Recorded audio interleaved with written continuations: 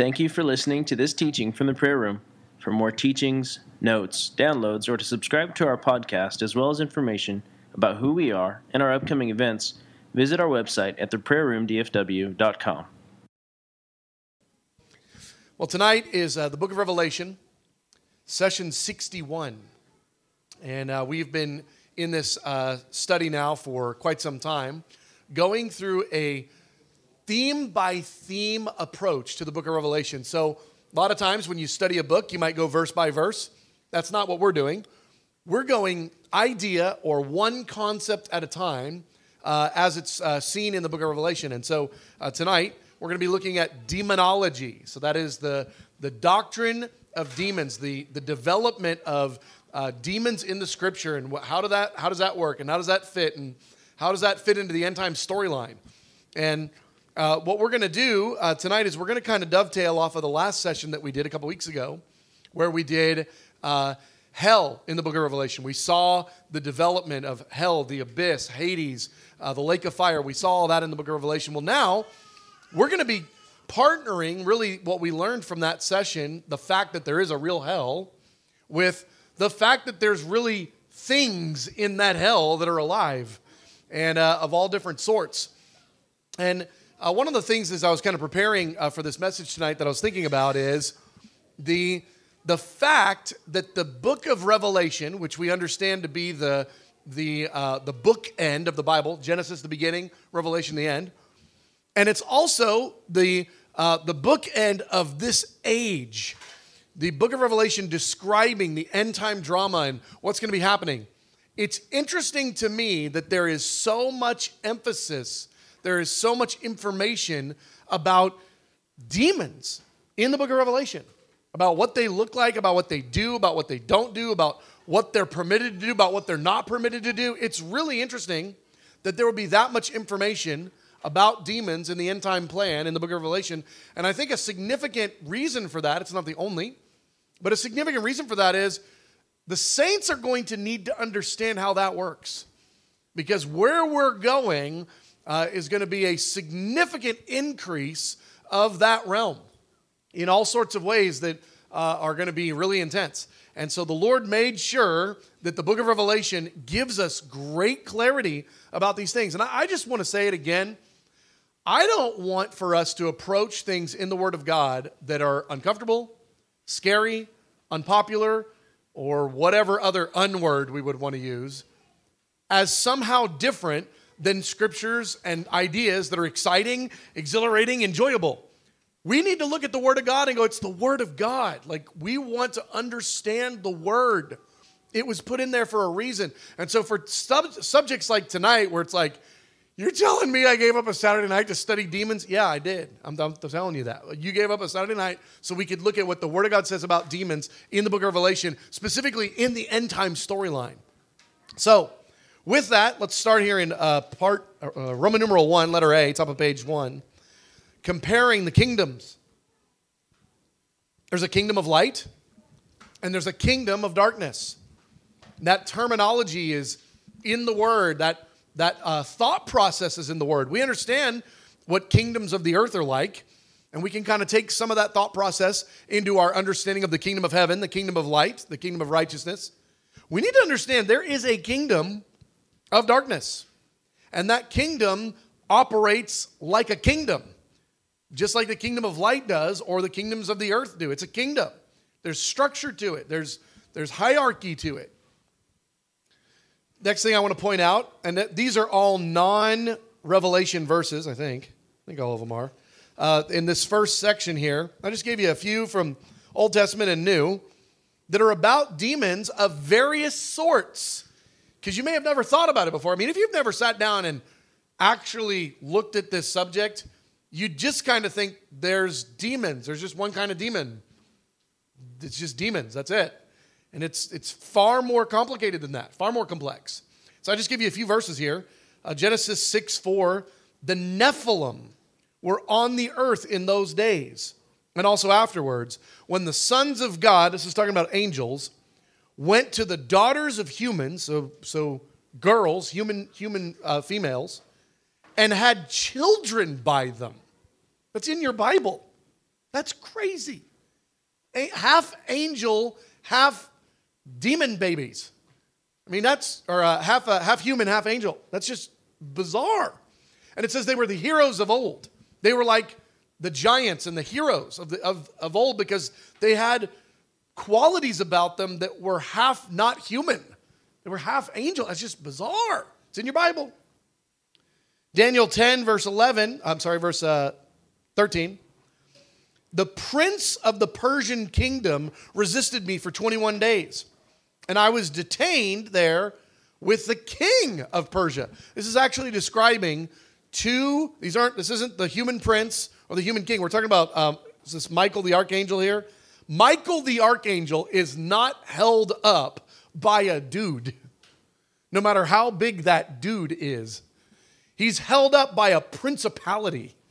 And so this is describing two different principality forms or principality distinctives. One's the prince of Persia, the other's the king of Persia. These are two different titles for two different hosts. But just think about how that helps us to understand the hierarchy in the demonic realm. There's a king over that region, and then there's a prince over that region.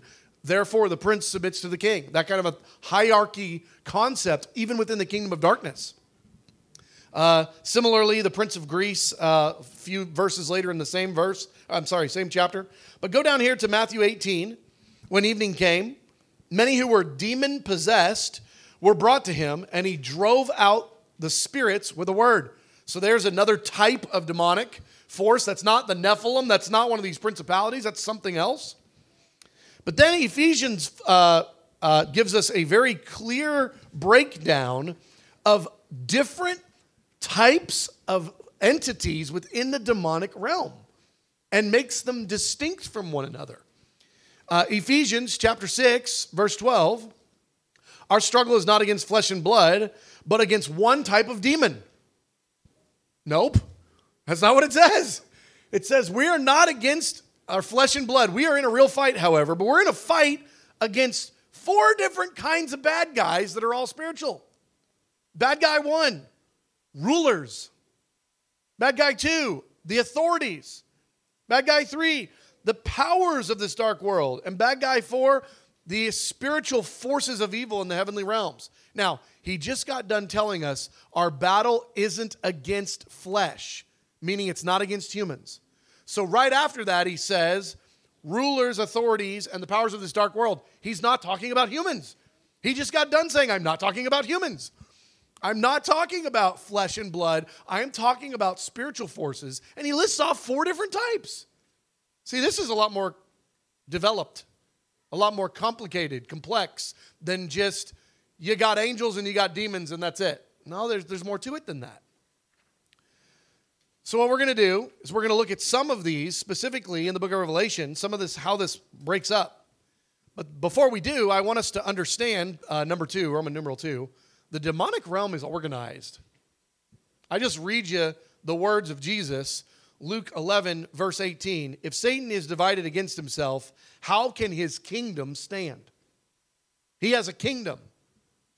How can his kingdom stand? He says if Satan's divided against himself, and he just got done talking about, they were accusing him and saying, it's by the prince of demons that he drives out demons. And Jesus goes, you guys, you got a lot, you need to learn about a lot of things. 1, I'm God, so no. And 2, if I was the prince of demons, how does the kingdom of darkness operate if all those demons are fighting each other? That's not a kingdom. Kingdoms have order and infrastructure. He says, that's not how the kingdom of darkness works. The kingdom of darkness has order and infrastructure. Now, we don't like that. We would love to just assume that the kingdom of darkness is just chaotic and all the demons are all just mad at each other and just, no, they don't ever agree and don't ever get anything done. They do. They agree and they get stuff done. And there is a structure to the kingdom of darkness, just like there's a structure to the kingdom of light. So as we're looking at these different demonic characters in the book of Revelation or elsewhere, you need to be imagining them in the infrastructure of an organized kingdom, not as just random guys. You know, it's a big, angry, horse lion thing fighting a dragon, and they're always just mad at each other. Is the horse going to win or the dragon going to win? It's not like that. They're part of a kingdom that is operating with order and infrastructure. Even to the point, Revelation 9:11, it's one of our Revelation verses, actually describes there being another king, just like we read a minute ago, the king of Persia. Well, this one even says the king of the abyss. There's a king over the jurisdiction of the abyss as one of these demonic roles. I don't want you to be thinking about what they look like. I want you to be thinking about what their realm of authority is. This guy's called the king of the abyss. He's got authority over the abyss. That's a pretty significant role in the kingdom of darkness. But then I gave you, under part C, a bunch others. I don't have time to go into all of them right now. Some of them are in Revelation. Some of them aren't. Some of them we already looked at a little bit. But my point here in part C on page 2 was just to give you a little bit of the hierarchy, the way that the kingdom is structured. Now, I don't have all the details of this guy submits to that guy. I just want us to see there are guys submitting to guys. I mean, there are things happening in the demonic realm that is a kingdom, an organized infrastructure, okay? So as we march into the end of days here, as we march into the end times, we need to be recognizing we are not in a battle against flesh and blood. We're in a battle against a very organized demonic system with purpose, and it's not against that guy. It's not even against that guy that takes the mark of the beast and then wants to take your life. Your battle isn't even against him. It's against the forces that are driving him. And so this is the subject of, I don't know how else to call it. I'm just calling it demonology because I think it's the right word. But we need to be understanding the future of the church is a spiritual battle against demonic forces in the heavenly realms. And so for the book of Revelation to name names and tell us what some of those things are called and what they're going to do and what they're going to look like, it would be foolish for us to not pay attention to that, because this is actually our future. And so we want to be looking at the book of Revelation and going, these guys fit into the storyline. These are part of the players. They're part of the characters or the game pieces on the chessboard. All right, start with number 3 here, Roman numeral 3, bottom of page 2, the revelation of Satan. In the book of Revelation, it's real. It's obvious he is real. But I want to give you a couple New Testament verses as well that talk about him as the prince of this world or the god of this age. Satan is a very real person. We don't want to be thinking of him as just an evil force. He is not an evil force. He is a person, a being with real physical attributes and height and weight, I guess, and all those things. I mean, he's a physical being. And he's described in John 12:31, now the time of judgment on this world has come. Now the prince of this world will be driven out. Talking about Satan. 2 Corinthians 4 says, the God of this age has blinded the minds of unbelievers so that they cannot see the light of the gospel. This is describing some of Satan's attributes, okay? But as the prince of this world or the God of this age. I just gave you those because I wanted you to see, we just got done talking about the hierarchical system. And it's like, well, he's described as like the leader of the pack, okay? Even in this age, even on this earth. All right, he's called the devil maybe 30 times in the New Testament. But part of the reason I gave you this, right here, Revelation 12:12 and then 20:10, the devil has gone down to you. He's filled with fury. The devil who deceived them was thrown into the lake of burning sulfur.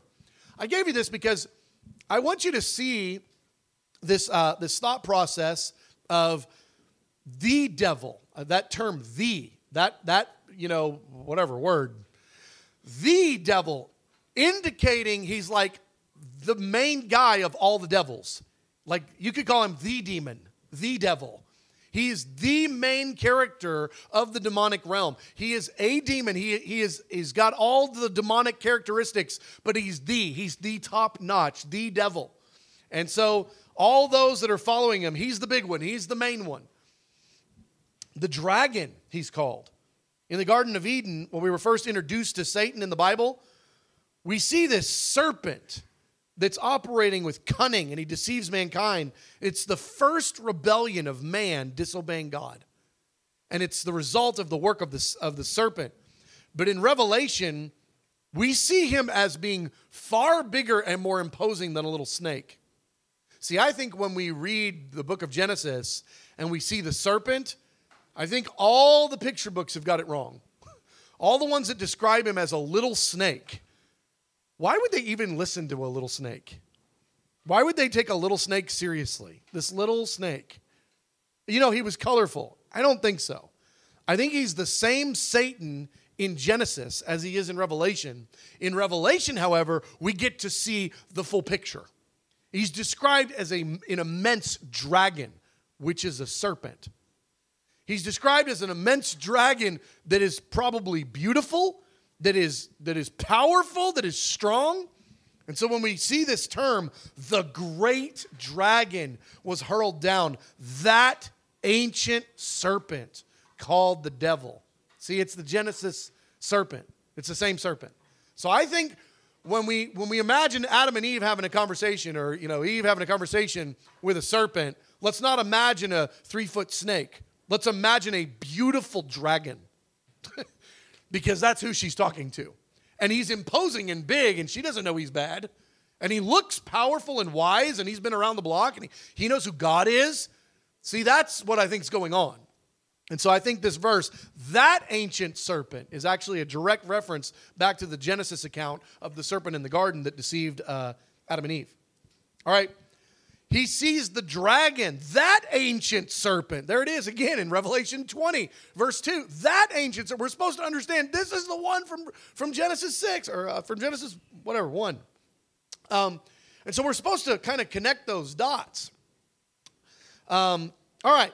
So the existence of Satan's throne. It's not just that Satan is real. It's not just that he has a kingdom. We're actually told in the book of Revelation, he has a seat for his tuchus. He has a throne. Satan has a real throne because that's what kings have. They have thrones. They lead real kingdoms on real thrones. And we're told that at least for a period of time, maybe indefinitely, maybe it moves around. We know that it's going to move at least at one point in the end of the age. But at least at one point, we're told geographically where that throne was located on the earth. It says in Revelation 2, verse 13, top of page 4, I know where you live, where Satan has his throne, yet you remain true to my name, and you did not renounce your faith in me. And this is, he's talking in this situation to the church of Pergamum, which is in chapter 2 of Revelation. So at least in that setting, Satan's throne, where he sits down to rule the kingdom of darkness, was located in Pergamum. All right. In Revelation, we see Satan shown plainly.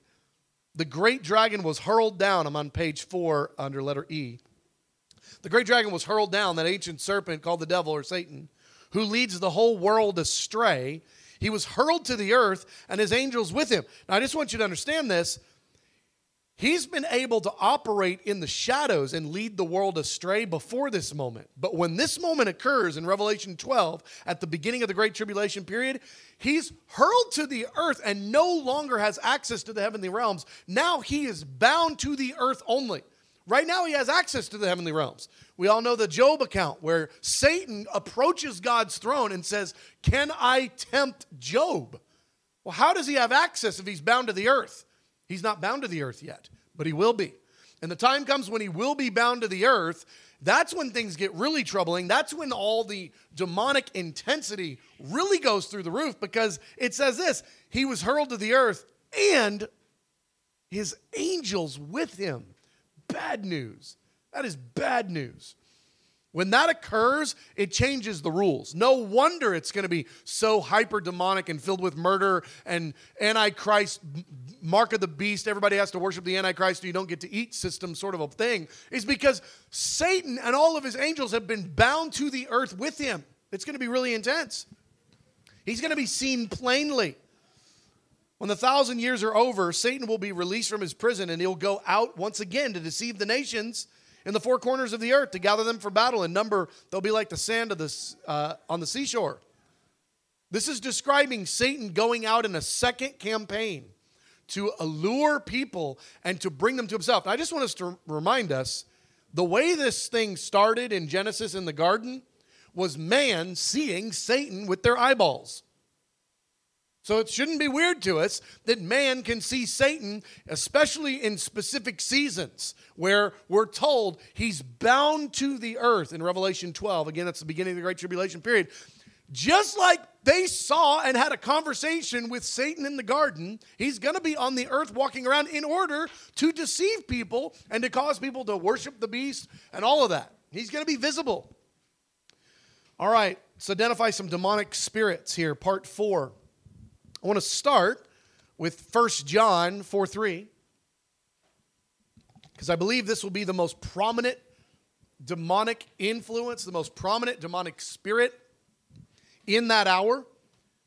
1 John 4:3 describes the spirit of the Antichrist.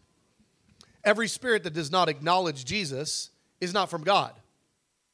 This is the spirit of the Antichrist, which you have heard is coming. You've heard it's coming. And I'm telling you, is even now already in the world to a degree, to a measure, but not like it will be. Oh my gosh, when everybody gets saved into Antichrist, when all those that are going to take the mark of the beast, I don't want to be the believers, but all those that are going to take the mark of the beast, which we're told is the majority of the earth, they're receiving the spirit of Antichrist like a Christian receives the spirit of Christ. They are receiving the Antichrist spirit. They're getting saved into Antichrist.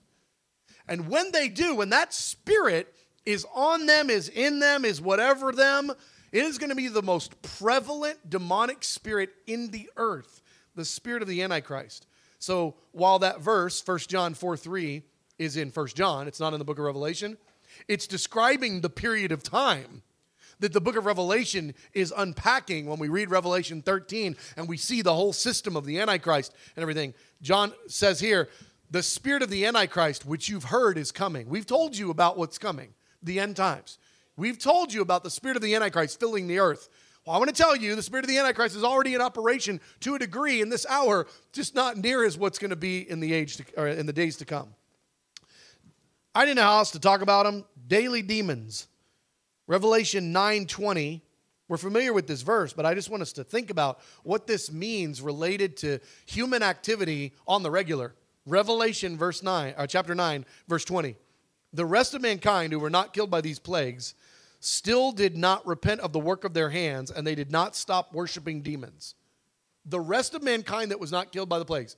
So all of those that are alive in the earth at that hour, that have already given themselves over to Antichrist, but they weren't just killed in these plagues, all of them won't stop worshiping demons. So they're into demon worship. It's their thing. It's part of their pastime. That's crazy. You're talking about the whole culture of people worshiping demons. Well, when you worship, whatever you worship, you get. So if they're worshiping demons, you get demons. And these people are going to be worshiping demons. It's going to be a part of the culture. But I find it interesting in Revelation 18 related to the harlot Babylon. So the harlot Babylon is going to be a global system that rises up in order to get all the peoples of the earth, is the intention, to commit spiritual adultery, going with the false religion instead of going with Jesus. When the harlot Babylon is at the rise, I find this interesting, Revelation 18:2, when she's judged, it says this, it makes distinction between those daily demons and what are called unclean spirits or impure spirits. Look what it says. Fallen is Babylon the Great, top of page 5. She has become a dwelling for demons, category 1, and also a haunt for every impure spirit. Two different things. You got demons and impure spirits. So these are two different types of things in the demonic realm that are being seen right there in Revelation chapter 18. All right, moving down, because we've been looking at the trumpet judgments, and we looked at trumpet 5 and trumpet 6, which is a demonic locust army that comes out of the abyss, trumpet 5, and then a demonic horseman army that's got snake tails on the back ends of these horses, but their faces are lions. It's the most bizarre looking thing ever. You got these two demonic armies that come up out of the abyss in Revelation chapter 9. But I want us to just think about this for a second. This is describing 2 more types of demons, actually 3. When they opened the abyss, smoke rose from it, and out of the smoke, locusts came down on the earth, and they were given power like that of scorpions of the earth. We spend a lot of time looking at them. I don't want to look at them anymore. Man, those things are ugly. But here's the point. A horde, another type of demon. And there's a bunch of them. It's not just one of them. It's not like just one guy got, some weird abnormality and morphed or something. It's a whole race of them, or whatever the right term is, breed, type. There's a whole type of demon that looks like a locust, but it's got women's hair and lion's teeth and a scorpion stinger. It's like, golly, that's intense. So that's another type of demon. But right after that, the demonic horses come up out of the abyss. There's 200 million of them. And these things, they breathe fire and smoke and sulfur. Their head looks like a lion. Their tail looks like a snake. I mean, this is intense. There's another type of demon that's very different than the locust. Just as ugly, but totally different. Call this the ugly big brother. Well, but it says that these demonic horses are mounted.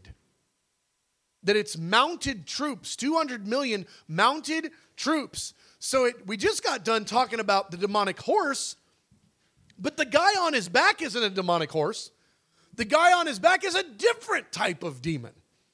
He's a different type. He's also out of the abyss, and we've given the description of what they look like, their breastplates and how they're armored and what they look like a little bit. But my point is, just in Revelation chapter 9, you've got 3 different types of demons that there's a ton of. 200 million horsemen, 200 million demonic horses. Who knows how many locusts are in that giant swarm that blacks out the sky? I mean, another 200 million. Who knows the number? This is really interesting. You're talking about a very ordered, careful, structured realm, a kingdom with different agents. Just like you've got, even in the natural army, you've got tanks, and you got helicopters, and you got footmen. Well, all those things serve different purposes. Well, in the demonic army, you've got similar arsenal. You've got similar kinds of guys that are part of the demonic army. All right, and then you got to go to the 3 demonic frog spirits, because those are just crazy. Revelation chapter 16 describes them. Bottom of page 5, I saw 3 impure spirits that looked like frogs. Can you just imagine John? That dude had a really hard day. He had to write all this down. He didn't sleep for weeks. After he had this revelation, he was just undone. So I saw these 3 impure spirits. They looked like, what'd they look like, John? Sort of like frogs. Okay, where'd they come from? They came out of the mouth of the dragon. It was really weird when I saw that happen. He kind of burped it up. Then out of the mouth of the beast, and then out of the mouth of the false prophet. They are demonic spirits that perform signs, and they go to the kings of the world to gather them for battle. These 3 have got a very specific assignment. I want you to pay less attention to the fact that they look like frogs and more attention to the role they play in the kingdom of darkness. They are commissioned to go deceive the kings of the earth. So these particular demons, they've got a specific date that they are supposed to go do what they do. All right? But Revelation 12:7 also tells us about warrior angels, warrior principalities in the demonic realm, because it says this in Revelation 12, verse 7, war broke out in heaven, Michael and his angels, so just imagine the archangels and whatever other big guy angels there are, fought against the dragon, and the dragon and his angels fought back. Okay, so now just imagine an angel, a Satan angel, a demonic angel that's 2 foot high with like a stick. That is not who's fighting Michael the archangel. That guy is not involved in this process. Whatever little angel that is, whatever demon that is not who's fighting. These are high caliber, giant, huge battle angels. Picture it. Okay, you've got Michael and the angels that are fighting with him. And these guys are not playing around, and they're not 2 foot tall. And they are fighting a foe that is not 2 foot tall. These are battle angels, battle demons. You see it? So you don't have a war. There's no war if it's Michael and all his guys, and there's 2-foot tall guys they can just kick. There is no war. It's like, oh yeah, you remember when all the 2-foot tall guys, they all started getting mad and coming at us? That's not what's happening. These are warrior angels. These are battle, ready angels on both sides. And there's a war. Thankfully, they lose. Sort of thankfully. They lose, but what happens when they lose is they're bound to the earth. And they're cast to the earth, and they are raging when that occurs. All right, I gotta get moving here. Demonized men. You've got the Antichrist, who is going to be fully demonized. It says he rises from the abyss. He has got the Antichrist spirit. He's embodying the Antichrist spirit. You'll do yourself a favor in order to try to understand Antichrist. You want to understand bad guy Jesus. You want to think about Christ and who he is, and then flip it completely upside down, but don't take away the supernatural. Don't take away all those details. You want to leave those things in there. The spirit of the Antichrist is going to consume this guy. He's going to be empowered by Satan. He's going to be fully demonized. The false prophet will also be, if not fully demonized, just one step down from that. But then also the rest of mankind.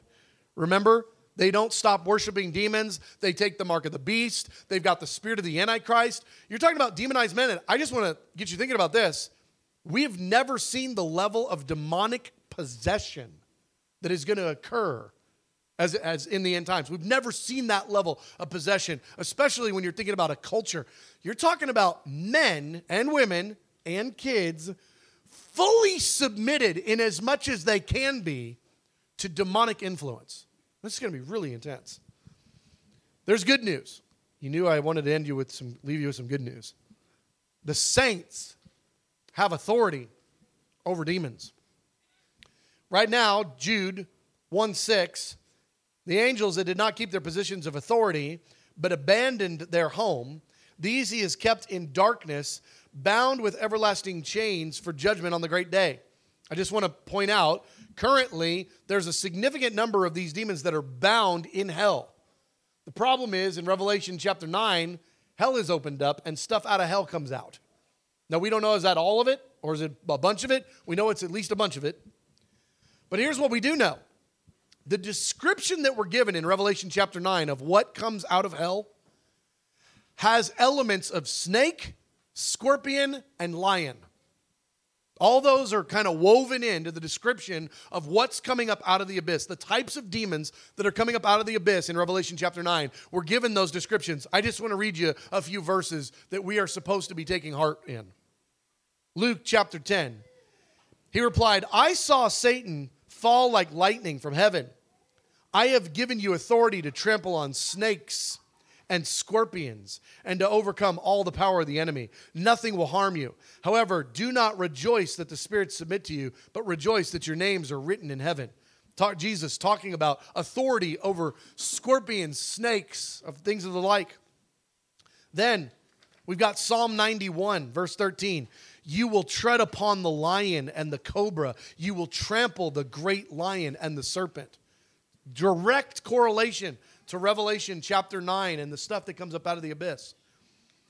Mark chapter 16.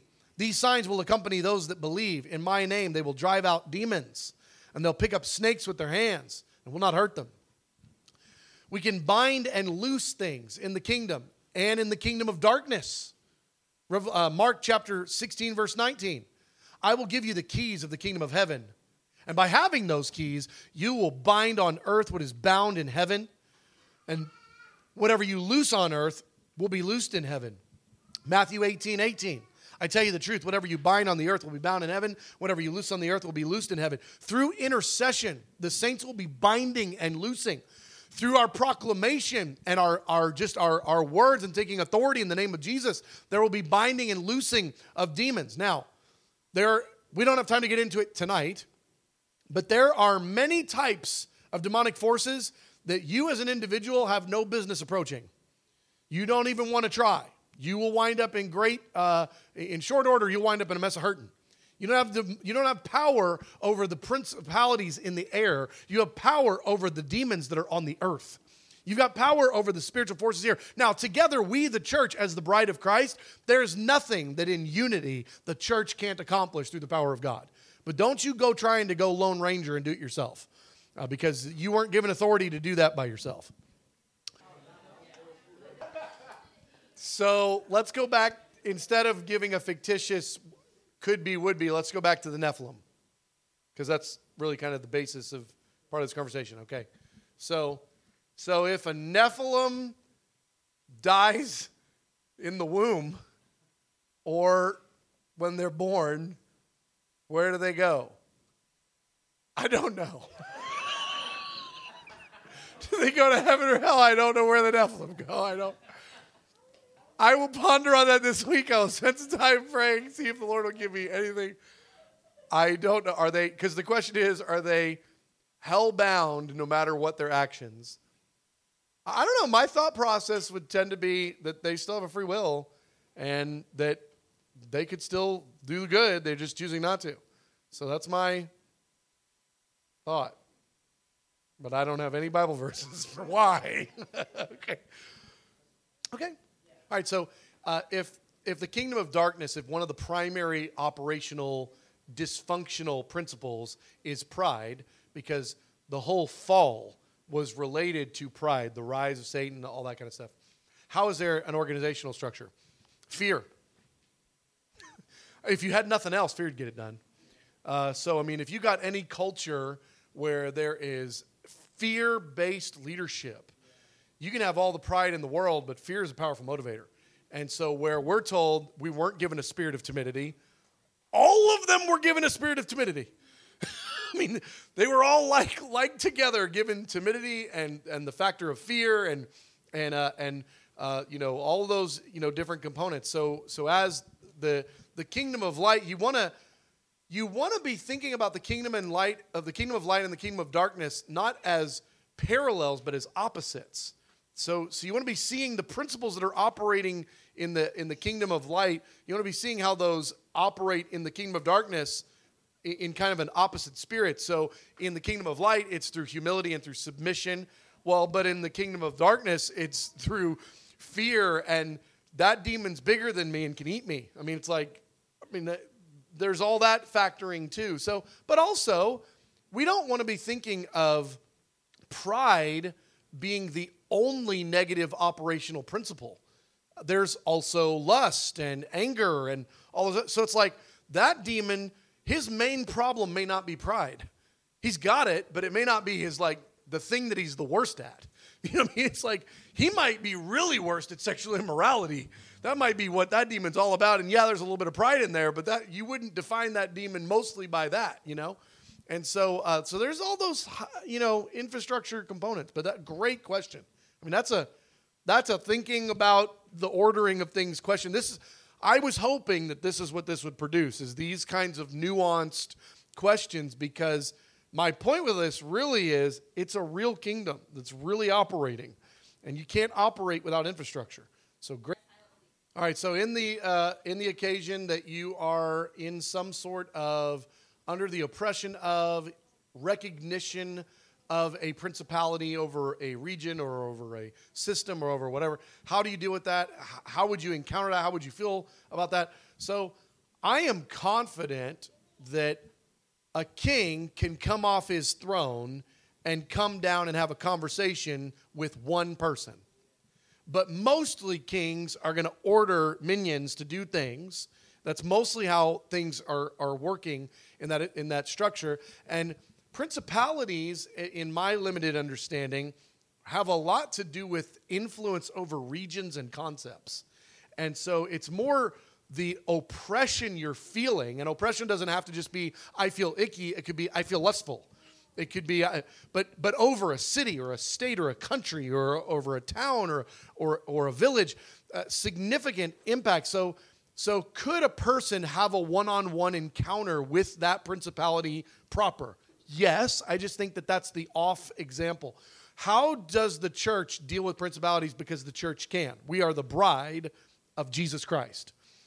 You dismantle, you don't bind. That thing gained power over time and influence and all that, and it was given power by men. by men giving into. So you don't the church just come in and be like, okay, well, that principality's gone in the name of Jesus. It doesn't work that way.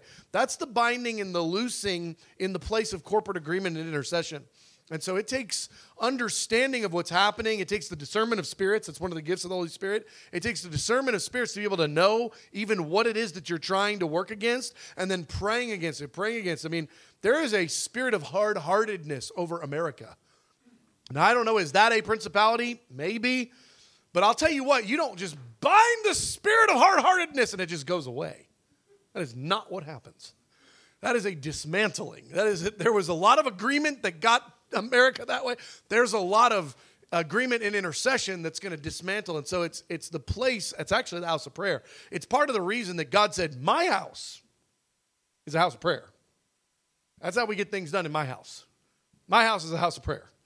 And so that's part of the reason that the Lord is restoring the house of prayer in the earth as is going to shift the expression of Christianity so that everybody is operating in that sort of mode, whether it's called a house of prayer or called to this or called to that. The terminology isn't really the most important part at all. It's the functional purpose of the church operating as a priesthood that binds and looses the purposes of God in the earth. And let's break down the earth into geographic regions.